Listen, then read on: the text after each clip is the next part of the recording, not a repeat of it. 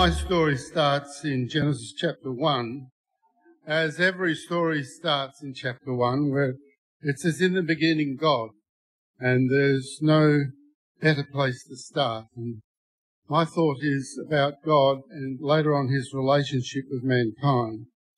What we do know is there was and is such a person as God. We don't know exactly how he came into being. And the Bible just basically says, and God said, I'm God, I've always been there. So we've got to really start from that point. And somewhere there, he started creating the heavenly host. We don't know exactly in what order or what. He created a son who came to earth in the name of Jesus, created the Holy Spirit. He created heavenly host, angels who don't have wings, and he created three special ones, Michael, Gabriel, and Lucifer. We know Lucifer later on fell from grace. We know that there were beings called cherubims who do have wings, and they were sort of almost like guards. And then at some point there in the eons of history, he decided to start creating the universe as we know it. And again, we don't know all the details. But that was done in stages. We read in Genesis chapter 1. And he made the earth exactly where it should be. And many centuries ago, mankind believed that the earth was the centre of the universe. We know now, in a sense, physically, it's not the case. In actual fact, the sun is the centre of our little solar system in the middle of our part in the Milky Way galaxy. But really, the earth is the centre of the universe because that was the whole concentration of God. And he then brought life to the planet. And then we know that he had brought in animals later on. And later on, we might just look in verse 26.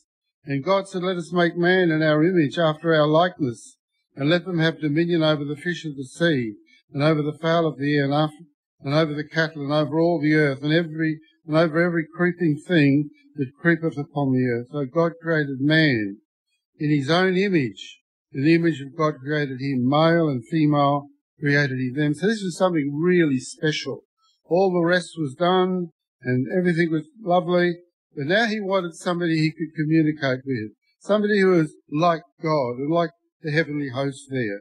We don't know exactly what it meant by in his image, but what we do know is that God is in three parts: God the Father, God the Son, God the Holy Spirit. And we are in three parts: body, soul, and spirit, and maybe other things make us similar. He blessed them and said to them, be fruitful and multiply. By the way, they've kept that promise. There's 8 billion of us now. And replenish the earth and subdue it, and have dominion over the fish of the sea, and over the fowl of the air. Look at my watch. And over the fowl of the air, and over every living thing that moveth upon the earth. And God said, behold, I have given you every herb bearing seed which is upon the face of the earth, and every tree in which is the fruit of a tree yielding seed. To you it shall be for meat, and to every beast of the earth, and to every fowl of the air, and everything that creepeth on the earth, wherein is life. I have given every herb, green herb, to meat, and it was so. And then it says, and God saw everything that he had made, and behold, it was very good. So it's a very highlight point. There's a moment of great victory, you might say, and everything he's created, and everything's in harmony. He makes this man and this woman exactly at the same moment. The animals are already there, and all the fish in the sea, and all the birds in the air, and so on. And when he looked at the whole thing, he was very pleased with it. And they were told, these people, to go out and cover the earth. And then, of course, we come to chapter 2, and we have the story of Adam and Eve. And here we have where God wanted somebody who really decided themselves to worship God and to obey God, whereas the people in Genesis chapter 1 really weren't given that choice. And so we know, by the way, some people confuse chapter 2 and chapter 1. No, they're two separate things. Just look at the order of things. Animals, male and female at the same time. Adam first, then animals, then Eve. Everything's quite different. They were segregated in a garden, The others were told to go out and replenish it. So it's not the same story. And this particular man and woman had the choice to obey or disobey. And unfortunately, they chose to disobey. And they ended up with the knowledge of good and evil. By the way, they already had the knowledge of good, but they didn't know they did until they found out what evil was like and had the comparison between good and evil. And then, of course, we know that once they were driven out of the garden, things really went haywire. Just look at verse 22 of Genesis 3. And the Lord God said, "Behold, the man is become one of us, to know good and evil. And now let him, lest he put forth his hand, take also of the tree of life and eat and live forever." Therefore the Lord God sent him forth from the garden of Eden to till the ground from whence he was taken. And so he drove out the man and the woman, and he placed at the east end of the garden of Eden cherubims, these interesting beings that do have wings, and a flaming sword which turned every way to keep the way of the tree of life. And behold, it was very bad. Now that's not in the Bible, but that's what, in a sense, you could end up with that chapter, behold, instead of it being very good. So the stories are very vastly different. One ends up with good, the other ends up, everything's gone upside down. And we just know there that wasn't long that sin that Adam and Eve had moved into really came to fruition, and the first two children, one killed the other. We now have murder on the planet. We have all evil is really broken forth. But we just read in chapter 4 and verse 26 that it says, "To Seth, to him that was born a son, and he called his name Enos. And then began men to call upon the name of the Lord." So at that particular point, even though things had really gone bad and belly up, as we would say, people started to turn back to God. But so at that particular point, God's relationship with man was not all that brilliant. But people started to call out to the Lord, and God could work on that. And then we go right through to the story of Noah. And but on the way there is a man called Enoch. And we just see in chapter 5 and verse 24, "And Enoch walked with God, and he was not, for God took him." And in Hebrews chapter 11, it gives more explanation of what happened. "By faith Enoch was translated, that he should not see death, and was not found because God had translated him. For before his translation he had this testimony, that he pleased God." But it goes on to say, "But without faith it is impossible to please him." So what we do know is, because of that statement, Enoch was a great man of faith. Otherwise he wouldn't have pleased God. And so in the middle of this sort of bit of a downhill slide, we get to the flood of Noah, there was one man who stood out. We do believe, by the way, he mostly was the one who received the plans to build the Great Pyramid in Egypt, but that's another story. And all we know is that there was a bit of good along the way. And then we get to chapter 6 and everything's gone bad. And evil has really sprung out on the whole earth. And just in verse 6 of chapter 6, "And it repented the Lord that he had made man on the earth, and it grieved him at his heart." So this is a sad point we've come to, where God wanted to have this kingdom. He wanted people that would follow him and worship him. And he got to a point where evil had overtaken good. And these humans that he said, "Let's make them in our image, and let this happen and that happen, and bless them," it had all really gone sour. And then in verse 7 it says, "And the Lord said, I will destroy man from whom I have created from the face of the earth, both man and beast, and creeping thing and fowl of the air, for it repenteth me that I have made them." He had this sadness. You might say, he was saying, "I wish I hadn't done it." But again, there is a great plan. Again, we don't get into what he predestinated or what he doesn't matter. All we know is it says he had that feeling. But then Noah saved the day. It all was going bad, but then it says Noah found grace in the eyes of the Lord. And then we had another chance. Man had another chance. And then we go through the flood, and then eventually Noah and his family survived, and it all starts again. But it doesn't take very long before, again, things tend to go wrong. And then, praise the Lord, along comes a man called Abraham. And Abraham is a man who is a friend of God, who understood God beautifully, and had, again, a great man of faith of the Old Testament. And God blessed this man, sort of separated him from all what was around him. He started giving him commandments. Go down here, do this, do that. And of course we know through Sarah, he had Isaac, and then Isaac had Jacob and Esau, but particularly Jacob, and he had 12 sons. And then we have what's called the story of the children of Israel. And God's dealing with this special people out of all the people on the planet at that time. They had a special relationship, and they were, in a sense, benefiting from this great man of faith, Abraham. But then, of course, through the Bible, through the rest of the book of Genesis, we end up with them down in Egypt, and they end up being in bondage. Not that they were doing anything wrong at the time, but that's all, again, part of God's plan. Joseph going down, and later on the whole family. And then later on we see there's great oppression comes upon these people, and they cry out to the Lord again. And the Lord hears their prayer, and he raises up a man, of course, called Moses. But immediately we see that there's nothing quite, that closeness that maybe God would like wasn't quite there. And in Exodus chapter 3 and verse 5, and he said, draw not hither, this is to Moses when he stopped to look at the burning bush. Put off thy shoes from off thy feet, for the place wherein thou standest is holy ground. So you're not really able to come into the presence of God.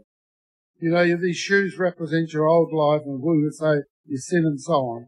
And it just sort of was, in a sense, a bit of an understanding that things weren't just high hockey-dory, simply like that. And then in chapter 4, we just see there when he told Moses to go in and what he had to say to Pharaoh. I say unto thee, let my son go, that he may serve me. And if thou refuse to let him go, behold, I will slay thy son, even thy firstborn. This is to Pharaoh. And it came to pass that by the way, in the end, the Lord met him and sought to kill him. So this is the guy who's just called to go and rescue his people, but it maybe indicates that things in the Old Testament were very exacting, and you could quite easily, if you didn't look out, offend God. And Moses hadn't got around to circumcising his son. And we see there on the way, wow, all of a sudden this happens. And we just know there that Zipporah, his wife, called him a man of blood because it would have upset the little boy to be circumcised. So things weren't maybe as simple as you would think that they would be. And then, of course, we go down into Egypt, and he challenges Pharaoh, and eventually, of course, he does bring out the children of Israel. And then in chapter 19, we just read in verse 12, and thou shalt set bounds unto the people round about, saying, take heed to yourselves that ye go not up into the mount, or touch the border of it. Whosoever touches the mount shall surely be put to death. So this is the time of the coming of the law. We haven't got any law at this time. People walk just themselves by faith or belief. And now the law comes in. But at the very time that the law is giving, we know that things are not, again, perfect as they should be. And it was a scary thing. Whereas if you touch the mountain, you'll be struck down dead. So again, this relationship between God and man is maybe not as we know it today. We just say, at the end there it says you'll be put to death. And we read in the New Testament, of course, it describes the difference between that incident and later on when we come to the Lord. But in chapter 25 and verse 17, and thou shalt make a mercy seat. Now he's talking about the Ark of the Covenant. And the Ark of the Covenant was an interesting thing. Out of all the paraphernalia of the temple, and or tabernacle first in the temple, and all the other things, the one that really stood out was the Ark of the Covenant. It was this box, and inside it had three things later on. The first of all, it had what was called the law, or the broken law, of that when Moses came down from the hill, and all the people very quickly had gone into paganism, and he threw down the law and it was broken. So in this box was the broken law, and above it was a box, a lid, called the mercy seat. So the mercy was over the law. And then facing each other above that mercy seat were another two of these beings called cherubim, although these ones weren't living. But they represented again the division. And God said, I'll just read what it says here. And verse 17, and thou shalt make a mercy seat of pure gold, and thou shalt make 2 cherubims of gold. Of beaten work shalt thou make them in the ends of the mercy seat, and make one cherub on one end, the other another cherubim, and even on the mercy seat shalt ye make the cherubims of the 2 ends. So here they represent again, I believe, this division. You can't quite come into my presence. What's that? I'll read verse 20. And the cherubim shall stretch forth their wings on high, covering the mercy seat with their wings, and their faces shall look one to another. Toward the mercy seat shall the faces of the cherubims be. And thou shalt put the mercy seat above upon the ark, and in the ark thou shalt put the testimony of the law that I will give thee. And there will I meet with thee, and I will commune with thee from above the mercy seat, from between the 2 cherubims which are upon the ark of the testimony of the covenant, and of all the things that I will give thee in commandment unto the children of Israel. So it's this sort of a situation. So later on we know the ark of the covenant plays a big part in the history of the children of Israel. But on this occasion, that's how important it was. And we know that there was then a big, when they had the tabernacle, a big veil separating the holy place where the normal priest would go to where the ark of the covenant was sitting behind. And there between the 2 facing cherubims, their wings just touching, like in a little hollow above the mercy seat. And of course, mercy over the law. That was how it would be later on. Mercy would become above the law. And in that spot was what's called the Shekinah glory. And that's when they had the pillar of fire by night and the pillar of cloud by day, from that very point.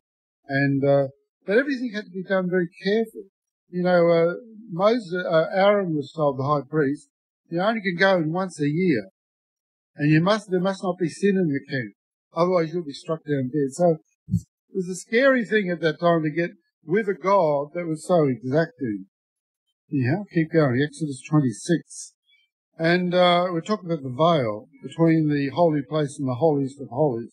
And in verse 31, and thou shalt make a veil of blue and purple and scarlet, fine twined linen of cunning work, with cherubim shalt thou be made. So again here come these cherubims, the ones that were flaming swords of the, you might say, at the between man and the Garden of Eden, and then later on above the Ark of the Covenant, above the mercy seat. And again this big curtain with these cherubims woven. And again it was sort of this indicating, you know, you can't just walk in and say hello to God. And verse 33, and thou shalt hang up the veil under the taches or tashes, that thou mayest bring in thither within the veil the ark of the testimony, and the veil shall divide unto you between the holy place and the most holy. And that word divide is really the story of the Old Testament. Never quite got into his presence.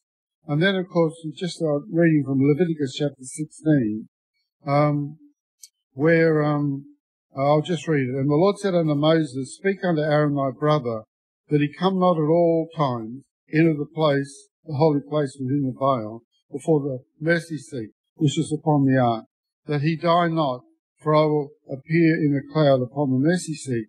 So, again, even when he went in once a year to sprinkle the blood upon the mercy seat, if he did it twice, he'd be in trouble. You had to do it exactly right. Be careful with this God that you're worshipping, you do it right. Because if you don't do it right, you could end up dead. And so, I guess that the point I'm making about the Old Testament is the relationship with God and his followers in that particular time was tenuous. It was could be shaky. And so later on we see we get through the wilderness with Moses and built the walk with all the tabernacle and putting it up and down and following the cloud and the pillar at night time and so on. And with 40 years later we come finally into the promised land. And God's dealing with these people, they're his people. And we just read in Joshua chapter 5, in verse 13, and it came to pass that when Joshua was by Jericho, that he lifted up his eyes and looked, and behold, there stood a man over against him, with his sword drawn in his hand. And Joshua said unto him, went unto him and said unto him, Art thou for us, or for our adversaries? He's a pretty bold guy, the old Joshua. He was going to take this guy on if he was an enemy. And he said, Nay, but as the captain of the host of the Lord am I come. Maybe either Michael or we don't know exactly, but it sounds like Michael or Gabriel. And Joshua fell on his face to the earth and did worship and said unto him, What saith the Lord unto his servant?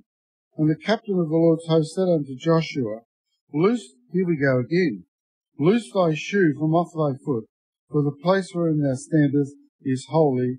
And Joshua did so. So again, things are not as simple as you would think. You couldn't just talk to God. There was always a reminder that you're not really quite there, you're not worthy. And in 1 Samuel chapter 6, we see an interesting little story, as we know, to do with the Ark of the Covenant, where in the time of Eli the high priest, they decided they were losing a battle, and let's take the Ark out there. This one we talked about with the mercy seat and the cherubim, and they take it out, and the Philistines capture it. And then they find out that that wasn't such a good idea either. And they end up putting the Ark of the Covenant in front of their god Dagon, the fish god, where we get the fish helmet, which is still in Orthodox religion today. And they get up in the morning and poor old Dagon's fallen over in front of the Ark. And then they set him up again, and next day fell over again, heads off, hands that come off, and so on.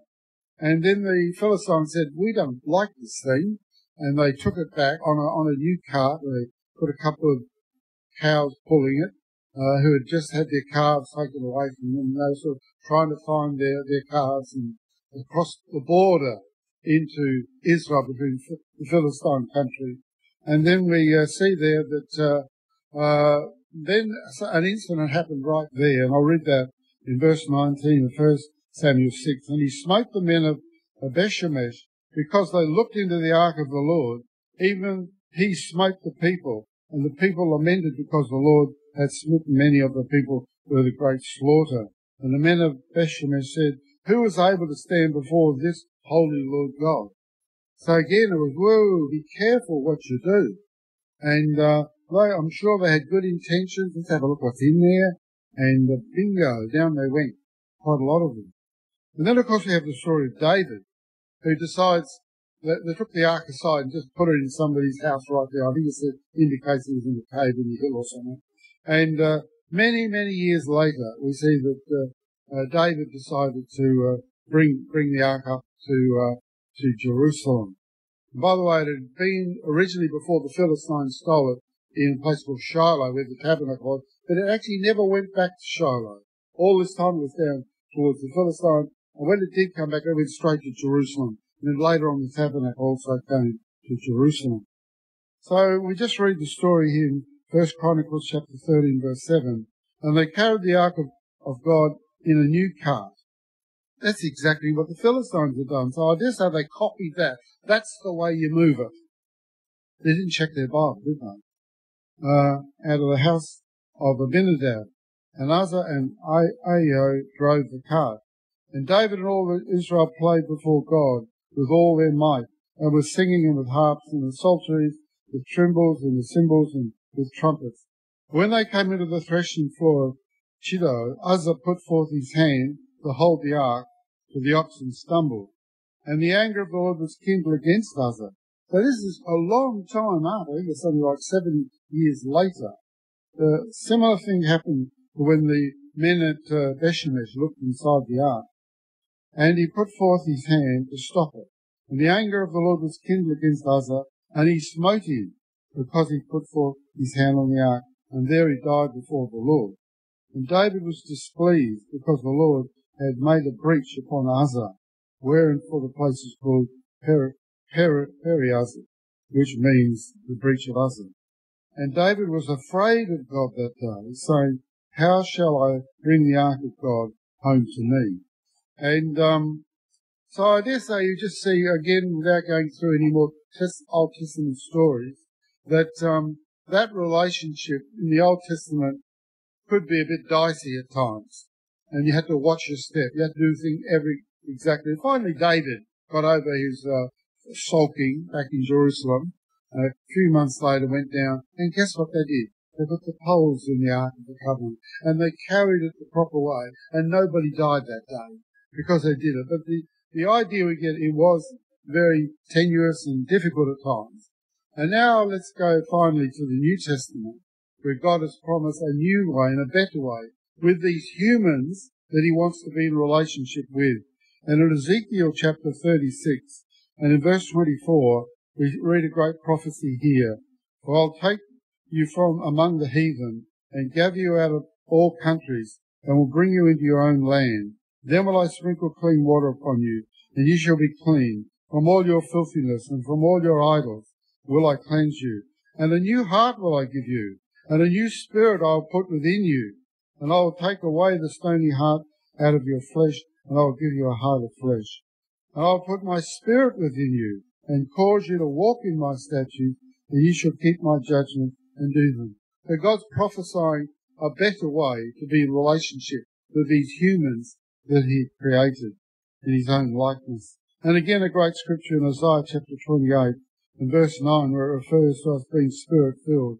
Whom shall he teach knowledge, and whom shall he make to understand doctrine? Them that are weaned from milk and drawn from the breast, those children, as Jesus said.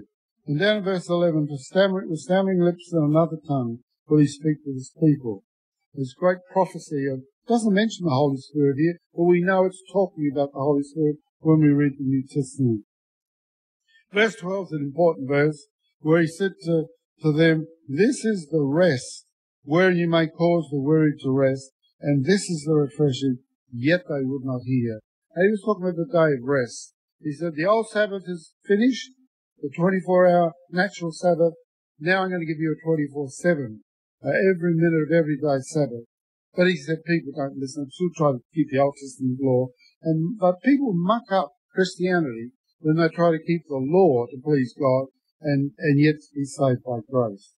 And then things changed. Of course, we go to the New Testament, to Matthew chapter 3, and we have the call of the time of John the Baptist. And in those days came John the Baptist preaching in the wilderness of Judea and saying, repent, for the kingdom of heaven is at hand. That had never happened before. This is a new era, a new start. We now have the kingdom of heaven. If you want to be part of it, you need to repent. And Jesus pretty well repeats exactly the same a little bit later in chapter 4, verse 13.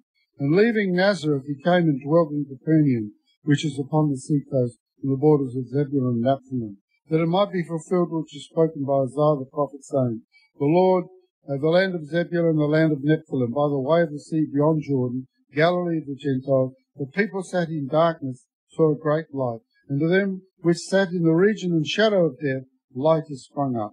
And from that time Jesus began to preach and to say, well, God has sent his Son to sort the situation out. And we know that generally man rejected him. But that was God's plan. My Son will now bring the gospel to you. And in John chapter 3, well-known passage of Nicodemus, and again I'll just grab part of it, just as there when this Pharisee came to Jesus, and in verse 3 of John chapter 3, Jesus answered and said unto him, verily, verily, I say unto thee, except a man be born again, he cannot see the kingdom of God. So there had to be a change to mankind. He needed this thing called being born again, where he was going to be changed. And not until you're changed can you then have that wonderful relationship with God that you'd like to have. And of course Nicodemus was confused about that. We won't go into all that. But in verse 5, Jesus answered and said, verily, verily, I say unto thee, except a man be born of water. And if you have a marginal reference, it refers you to Mark chapter 16, verse 16. It says, he that believeth and is baptized shall be saved. That's the marginal reference to being born of the water and of the Spirit. And that marginal reference is Acts chapter 2 and verse 37 and 38. And it says, if he is not born of the water and of the Spirit, he cannot enter into the kingdom of God. So this was now God's way. Now in John chapter 14, he describes this new relationship that he has under these circumstances. And in John 14, Jesus said, in verse 15, if you love me, keep my commandments.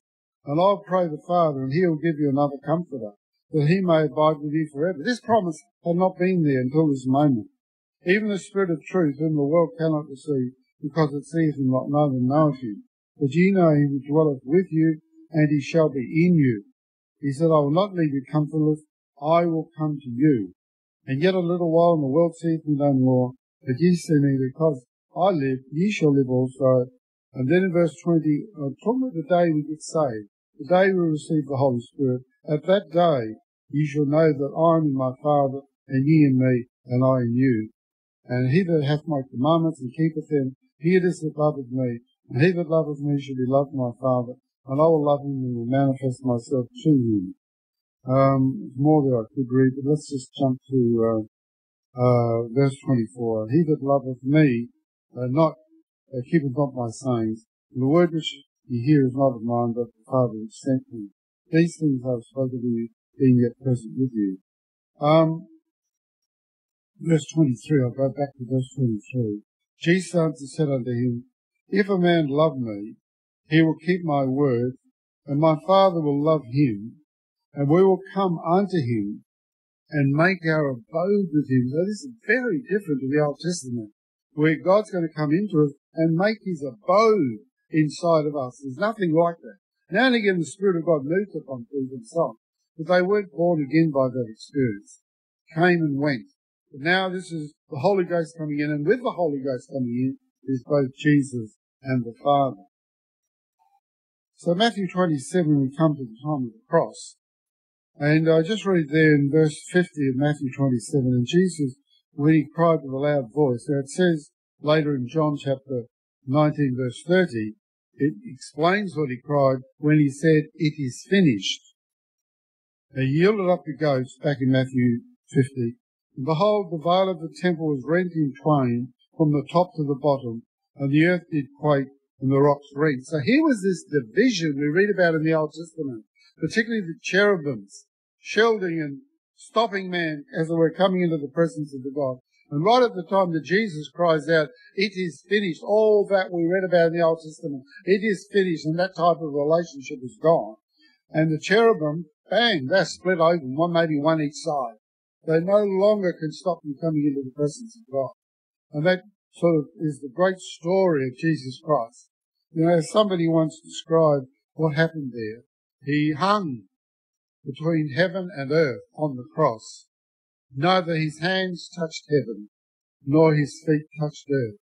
And while he was hanging on the cross there, he reached up and took the hand of an offended God. And he reached down and took the hand of offending people, and he brought them together at the cross. So that is the great story of Jesus Christ. And in Luke chapter 24, verse 49, Jesus said at the end of his ministry there, And behold, I will send the promise of my Father unto you, but tarry you in the city of Jerusalem until you have been endued with power from on high. Don't do anything until you get filled with the Spirit, otherwise you won't have the New Testament relationship with me. And then, of course, in Acts chapter 1, in verse 6 it says, And they, the disciples at the time, that come together, they asked him, saying, Lord, wilt thou this time restore again the kingdom of Israel? They just didn't get it. The Old Testament, that was all over. It's not a time to bring in the might of King David again and all that sort of thing, get rid of the Romans. This has nothing to do with that. And then he went on to say what it is to do with, in verse 8, And ye shall receive power after the Holy Ghost has come upon you, and ye shall be witnesses unto me both in Jerusalem, in all Judea, and in Samaria, and unto the uttermost part of the earth. So, I think I'm nearly finished. We just see there this whole new thing had happened, and man able to communicate with God.